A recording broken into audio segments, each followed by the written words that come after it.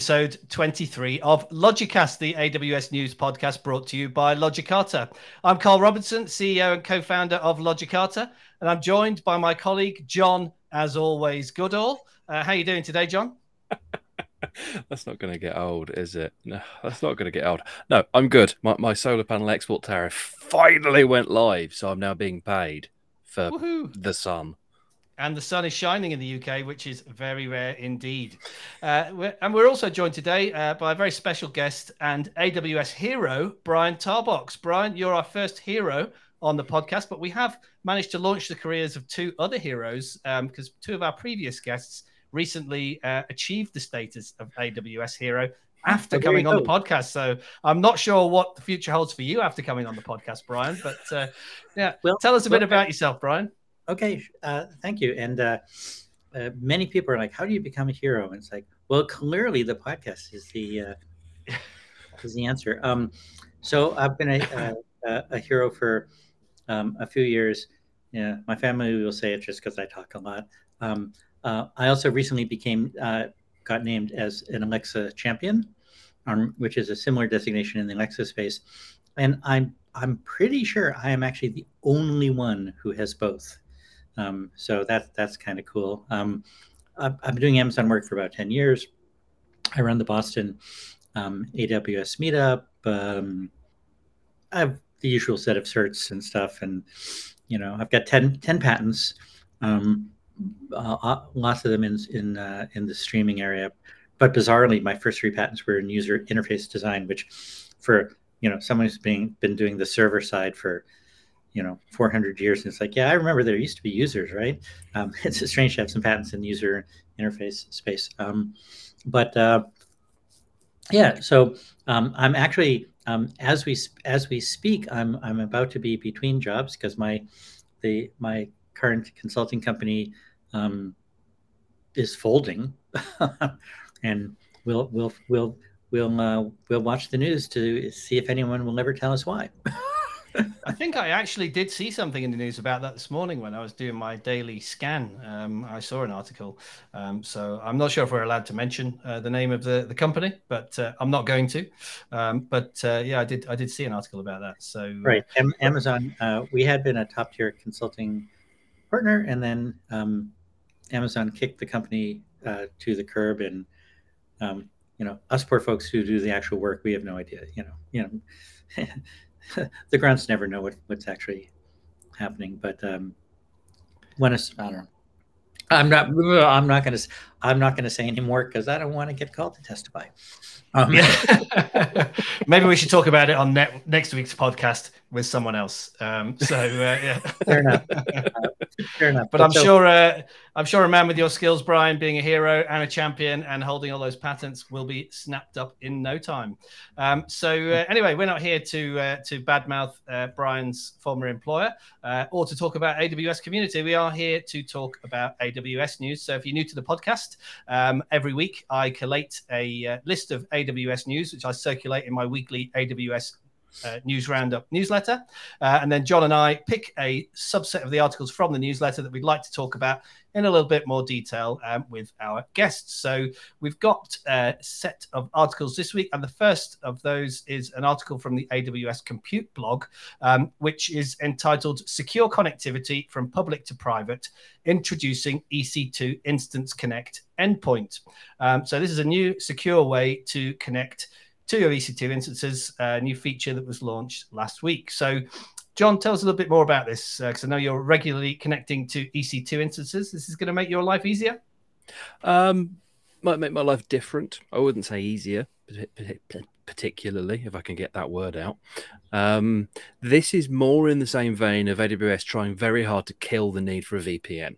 This is what this is, realistically. So, Instance Connect, it's an endpoint that you can connect to without needing to go over a VPN, and then you can talk to instances in private subnets that don't necessarily have internet access or kind of routes out or routes in or anything like that. You can kind of sort of get to them.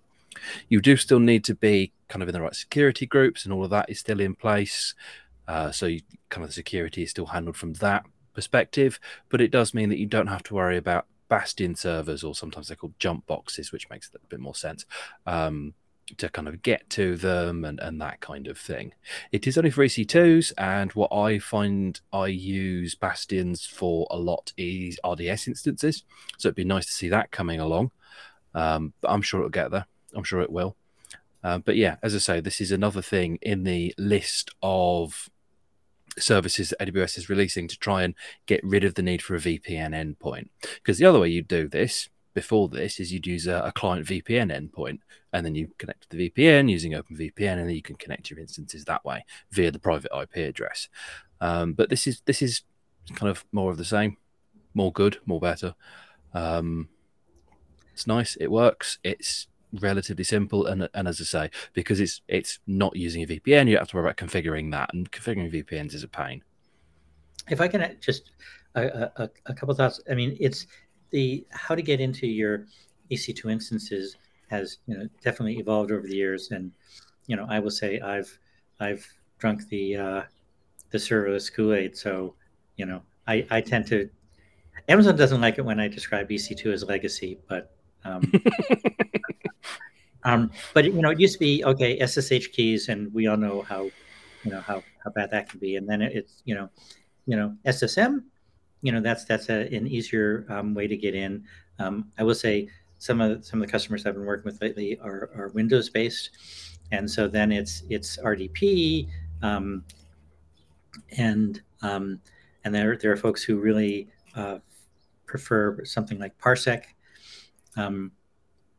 Over RDP, but then you do have to have a Parsec server that straddles, that straddles the boundary. And so I had recently asked, because as you said, this is brand new. Can this instance endpoint work with the Windows instances? And the answer was yes. And it ends up coming in. It ends up looking like RDP. There have been some questions about and how do I set up the user? And because I guess in Windows you always go in as administrator, or often end up going as administrator, even though that has its own set of issues. So waiting to see how that shakes out. But you said it's only for EC2 instances. I had read that there were a bunch of other things you could get into, like you could actually use this to get into an Elasticache cluster. Boy, that's hard on one coffee. So it's interesting to see where this one will go. I think this is absolutely version 1.0. Wait for 1.1 soon, and God knows what in the reInvent timeframe. Oh yeah, absolutely. So I'm assuming it's EC2 because it's EC2 Instance Connect. Anything that's EC2 backed, you could probably get to if it exposes a private IP address. I mean, a lot of RDS is EC2 backed, but they never really tell you where they're sitting. Various nodes and things you can sometimes do it. So it might be doable, but as you say, wait for 1.1 and then this will look quite exciting. Right, but it's I don't know. Obviously, I'm an AWS cheerleader, but I think this, I say I haven't drunk the Kool-Aid. I've waterboarded the Kool-Aid, but which is a term I wanted to take off, but it's sort of like, do we want? It's not sure that's a good connotation, but it does seem like another example of Amazon looking at a pain point and trying to make it easier.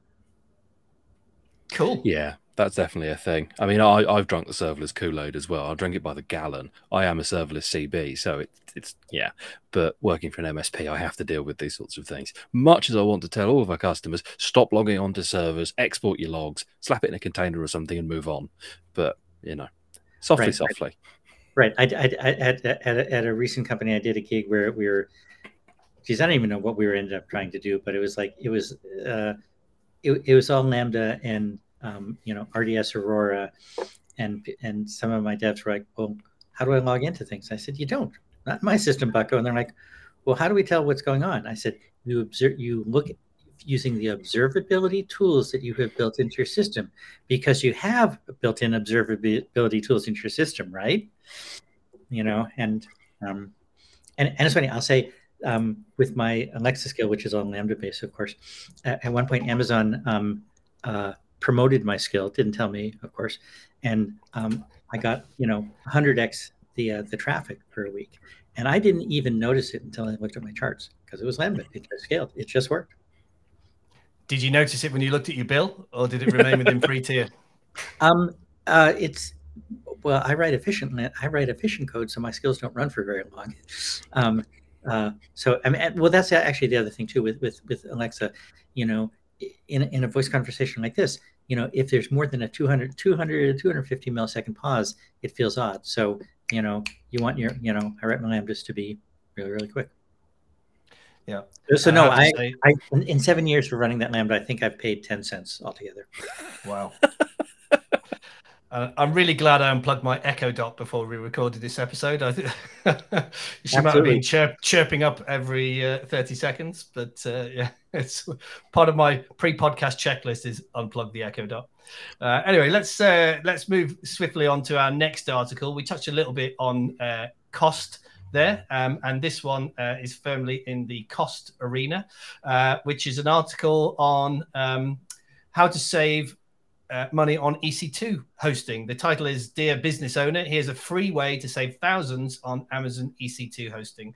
And there was one thing that I liked about this article. Actually, there's quite a lot of things in there that we know already, and they're probably worth talking about just to kind of reiterate and reinforce. But the Amazon credit card was a new one on me. Getting cash back from your Amazon credit card for your Amazon bill. I'm not sure that's something that I'd ever heard of before. It's certainly not something that I'd registered. Is this something you've come across, Brian, paying for your Amazon bill with your Amazon credit card? No, I'm actually surprised that that's allowed. Because I don't know, can I get flight points for my company's $6 million Amazon bill? It seems like somebody gets the points, I guess, but I wouldn't. I didn't mean this to sound funny, but I wouldn't bank on that feature existing for a long time. I think it does. It seems sketchy. I mean, yeah, it's an interesting one. I kind of picked it out because honestly, it felt like a sales pitch for getting an Amazon credit card, which just feels a bit wrong. But paying for this sort of thing on your credit card in the small and medium-sized business space is absolutely something that I've seen a lot historically, because cash flow capital, and obviously it's the only way you can kind of get going anyways. You must start your account with the credit card until you get to a certain level, and then you can start doing invoicing and bank transfers and what have you. But absolutely putting things on credit cards and then not necessarily using it to save money, but saving money in a roundabout, we get a bit of money back or whatever, that's a thing. It's absolutely a thing. And then, of course, you're not technically paying the bill when you're paying the bill. You're paying it and you're paying off period, which is, a month later or whatever. So it's certainly a thing. And then, as you quite rightly say, Carl, it then starts talking about things like reserved instances and computer scheduling and all the rest of it.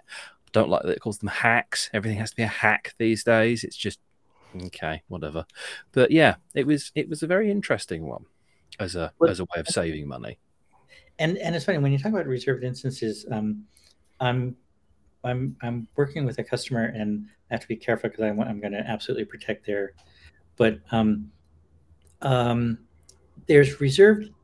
There's of course several types of reserved instances. There's the regional and the zonal, and there's also the whole issue of availability. In that, as the entire world has discovered, said, "Oh, ChatGPT, everything has to be ChatGPT," and all those things run better on GPUs, and so suddenly GPUs are hard to find, and you can run into the dreaded, insufficient capacity. It's like, Amazon, you have insufficient capacity. And so there's, in addition to the reserved instances, there's also a capacity reservation. And so I actually am about to publish a paper on the cost trade-offs between a capacity reservation and a zonal reserved instance. Because the zonal reserved instance, you reserve the capacity. So those 10 GPUs are yours, and no one else can touch them, which means that you're paying for them all the time. of course. That is something I've come across actually in DR strategies and things, where if your strategy is your kind of pilot light or warm standby or whatever, if you actually need to spin your DR up, everyone and their mum is going to be trying to move into another region. So you should have some reserved instances and some reserved capacity in those regions already. So you've got the capacity there already and you're not fighting with everybody else. Right. But if you do that, then it's not really, it's not a warm standby. It's it's hot. It's just hot.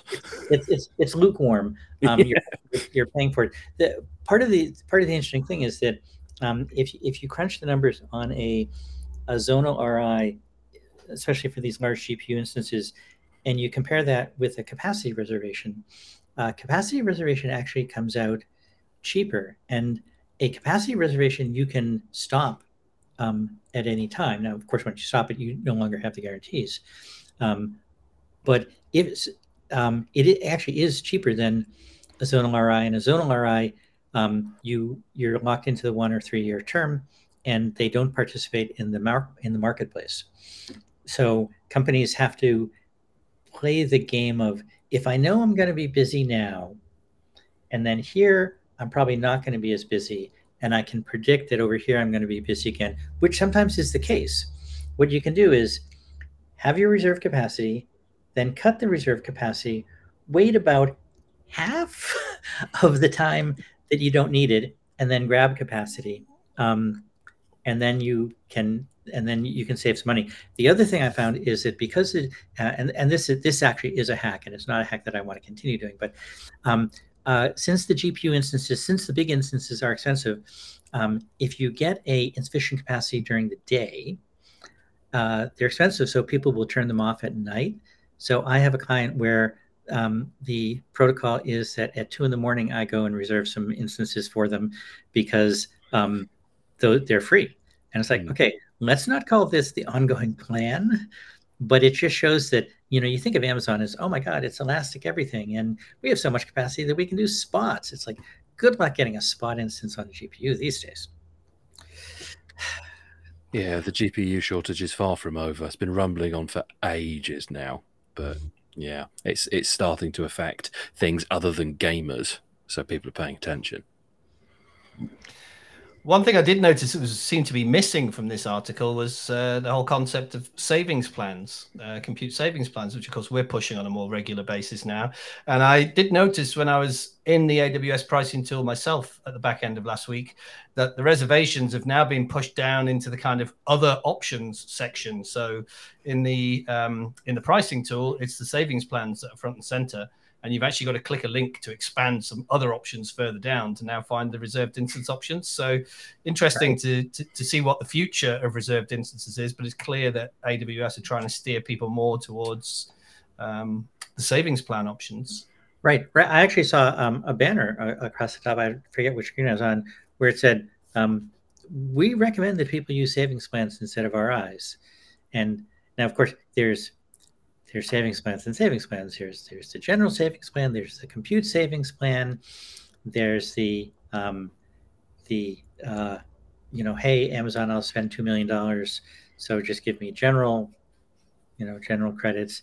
And then you can get into the situation where you do one of those plans where you agree with Amazon that you're going to spend $2 million, and then some clever engineer finds a way to save you all kinds of money, and you get to the end of the term, like, oh my God, we've got to spend $100,000 today, or else we won't meet our quota, and it will cost us $600,000. It's like, Brian, how do we spend $100,000? I'm like, okay, give me I can spend money. I'll spend up some worst of those problems to have. Right. I'll find one of those big giant GPUs, and I'll spend a bunch of them up. I don't know. As architects, I understand the cost is one of the pillars, but it shouldn't be the primary pillar. Absolutely not. No. But on that note, talking about cost, you've written an article about cost yourself, Brian, around S3 and S3 intelligent tiering, etc. So tell us a little bit about this article that you've recently published. Okay. And this is based on an experience I had at a company. I probably shouldn't name their name, but so everyone thinks they have big data, and the folks who do genomics, we laugh at everyone else who thinks they have big data, because genomics we really do have big data. And so S3 becomes massively expensive. And so, and most people have gone through there are a bunch of errors that we all tend to make, and I should write a book on.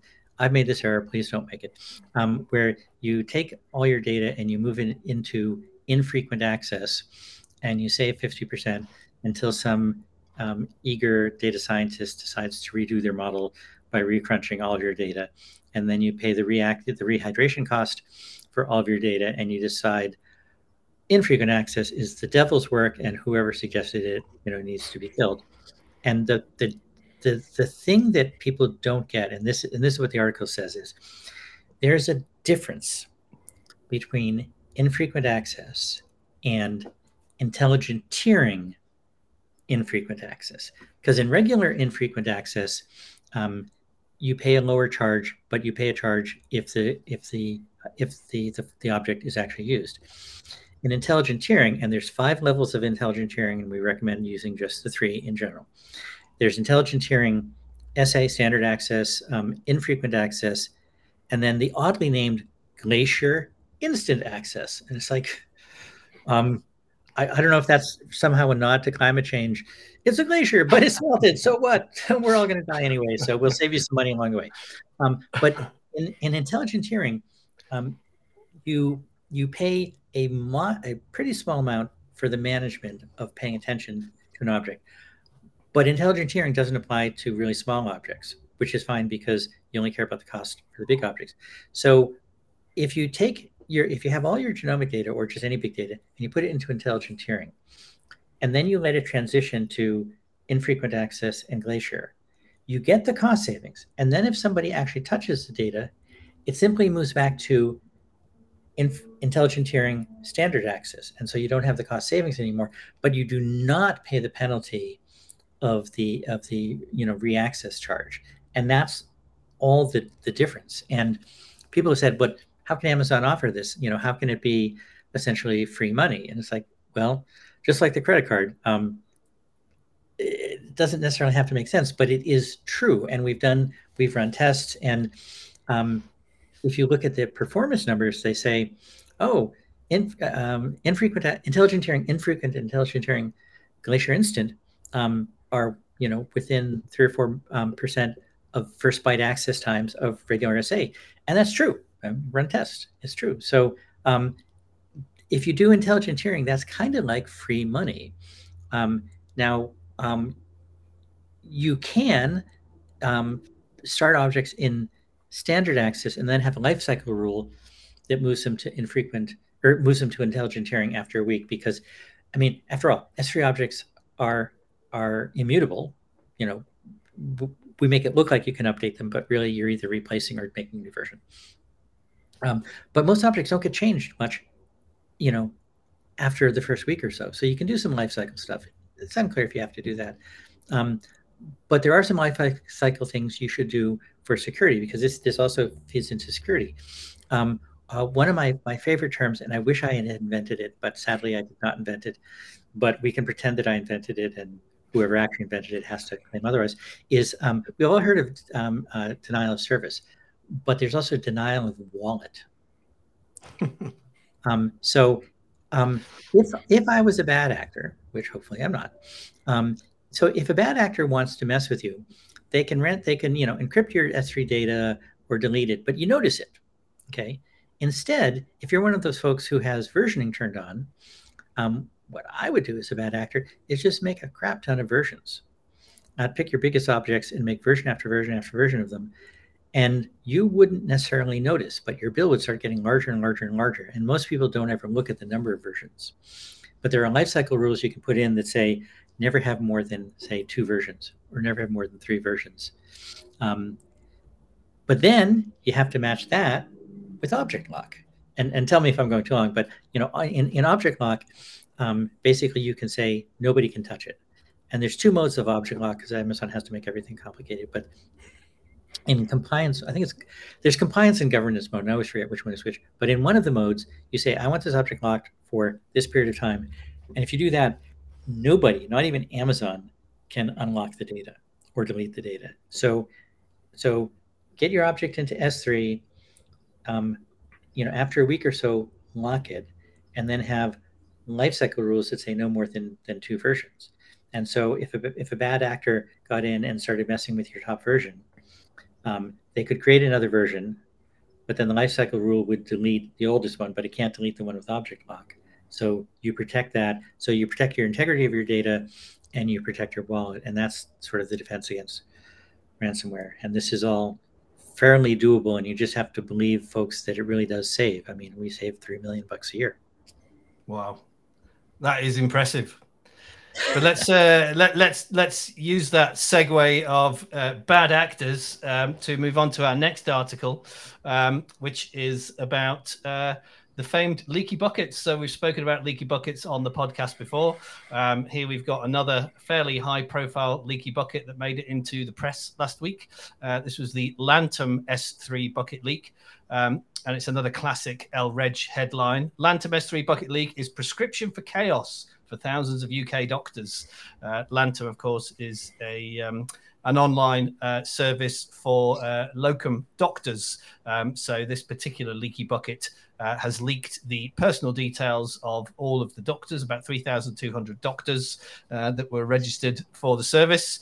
And I think the article goes on to describe there being enough data in there to potentially recreate those doctors' identities. So there's enough data in there for some serious identity fraud here. So what are your thoughts on this one, guys?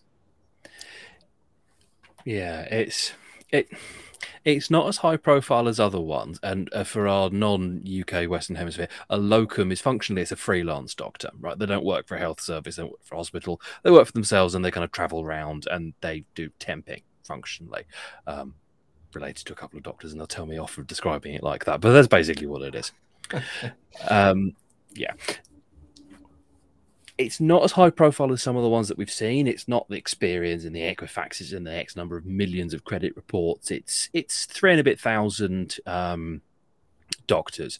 So these are not vast numbers of people, but these tend to be high net worth individuals. So they are absolutely targets for identity theft. Right. It's just, and I'll say I haven't read the article in detail, but it's just, there are just standard things that you expect are table stakes at this point. One of the first is don't name your bucket, honeypot. At Foundation Medicine, if we had named the bucket, genomic data that, if you steal would kill people, that might not be the very best bucket name, So, you make your bucket name something obscure, and then you have a random string, and then you have, some sort of translation service that does that.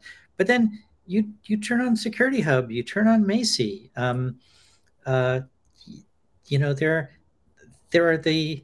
It's funny in consulting, I've had, customers say, "Oh, how scary is that?" Look, and I say, "Look, I'm going to turn on all the services. That's just table stakes, and so I know if there's PII there, I know if there's access, there's Macy, there's Inspector, there's Guard Duty, there's and if people aren't using these services, and some of them cost, but I don't know. To me, it's just table stakes. Absolutely. It's shocking to hear that this sort of thing is still going on.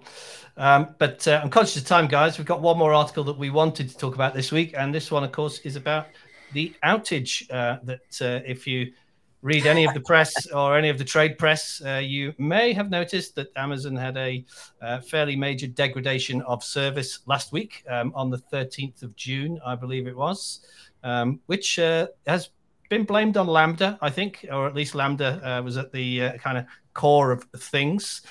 So hopefully this isn't the anti-serverless movement jumping on the bandwagon again, like they did when the Prime Video guys moved one of their microservices off of Lambda. But did you have anything affected by this, Brian? Oh yeah, well, I mean, as soon as it hit, in the Alexa Slack groups, we're like, okay, queue up the 1-star reviews, because someone at home running an Alexa, trying to run an Alexa skill, it's going to say skill did not respond, and so you get a 1-star review. And I didn't get nailed by that, but we saw, the world is run by Lambda. I mean, I did make the bad joke in front of one customer saying, hey, now we really are serverless.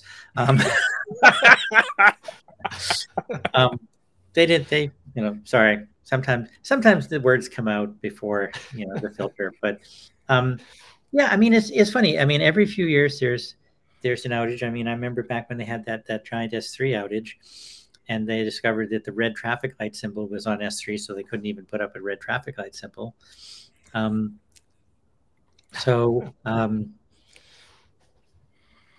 Yeah, I mean, it's Amazon makes mistakes. I mean, it's funny. I mean, I mean, we still don't know the actual root cause for the lab thing. The S3 thing was an engineer typing the wrong parameter to a testing script. It was, I want to bring down, 1% of the S3 actual servers. And they typed, I want to leave up 1% of the S3 servers. And so, it's one can imagine the Lambda being something like that. I mean, it is going to be interesting, because we're not supposed to know this, but we all do know that under the covers Lambdas run in containers. So it's be interesting to see. I mean, it's I don't know. It's sometimes things break. I mean, yeah, that's the short version. Sometimes things break. It was a little while ago now, but I remember an outage at Google that brought down half the internet because someone accidentally blacklisted everything root from Google, and it just went, everything's now malware. So everything was still running, but nobody wanted to go and look at it because it flagged everything as malware, which was just terrible. Right. Well, and by comparison, I think it was about 2 weeks ago, and I'll just say one of the non-Amazon cloud providers, because I don't want to get more and more, but one of them decided to do a full down upgrade of their entire cloud platform, and the entire cloud platform was down, and it was on a Wednesday. It was down for about 6 hours, and I happened to be dealing with a customer who was trying to move off of said platform to Amazon. It's like, you do a breaking upgrade on a Wednesday? So yes, Amazon gets a black eye this week, but they've generally done better than most. It's a mild bruise. I think it's just one of those yellow eyes, that never really goes black, because it was down for what? I think I was having a little look at the status page earlier on, and I think the whole thing lasted for about 3 hours from kind of initial acknowledgement to everything being fully fine, which in the grand scheme of things, 3 hours is not a huge amount of time on this planet. There's no there's no outage report yet. I don't know whether this class is a serious enough problem for there to be one. I think the last outage report on the Amazon site is from the December 2021 issues. So whether this is classed as a big enough problem to get a report, I don't know. We'll have to wait and see. But as I say, 3 hours of mildly degraded service on part of the network is not a huge issue in the grand scheme of things. But of course, the press love a negative story, don't they? So, well, it also depends what you're running. I mean, I'm a pilot. Air traffic controls goes out for 3 hours. I'm looking for an airport. I'm looking for someplace to land. So there are services that are more or less time critical. But of course, if you've got one of those time critical things, you got to have backups. I am not a fan of single points of failure, even if it's a cloud. You got to have a way. You got to have some kind of backup plan. I mean, I was working at a company where we were doing, secure prescription, secure narcotic prescription for patients, and someone needs their painkiller. I don't care if it's cloud down; they need their painkiller. So you always have to have backup plan. Hey, my dog wants to participate. But Haley, hey, my dog agrees. Backup plans, Dad. I'm your backup plan. It's normally John's cat that interrupts us mid-podcast, but lovely to have a canine friend on the podcast for a change. Mine are outside. Otherwise, they would have loved to have joined in as well. I mean, my cat is on my desk. She's here, but well, let's not. We don't want the two to start a fight. So I think there's probably a good opportunity for us to wrap up for today. Yeah. So that was season 2, episode 23 of Logicast. Thank you very much for joining us. Thanks once again, Brian, for your insights there, My pleasure. around your own article. Real great pleasure to have you on. Thanks, John, as always. Goodall. I'm sure you'll be back again next week, as always. But that's all we've got time for. We'll see you again next time. Cheers.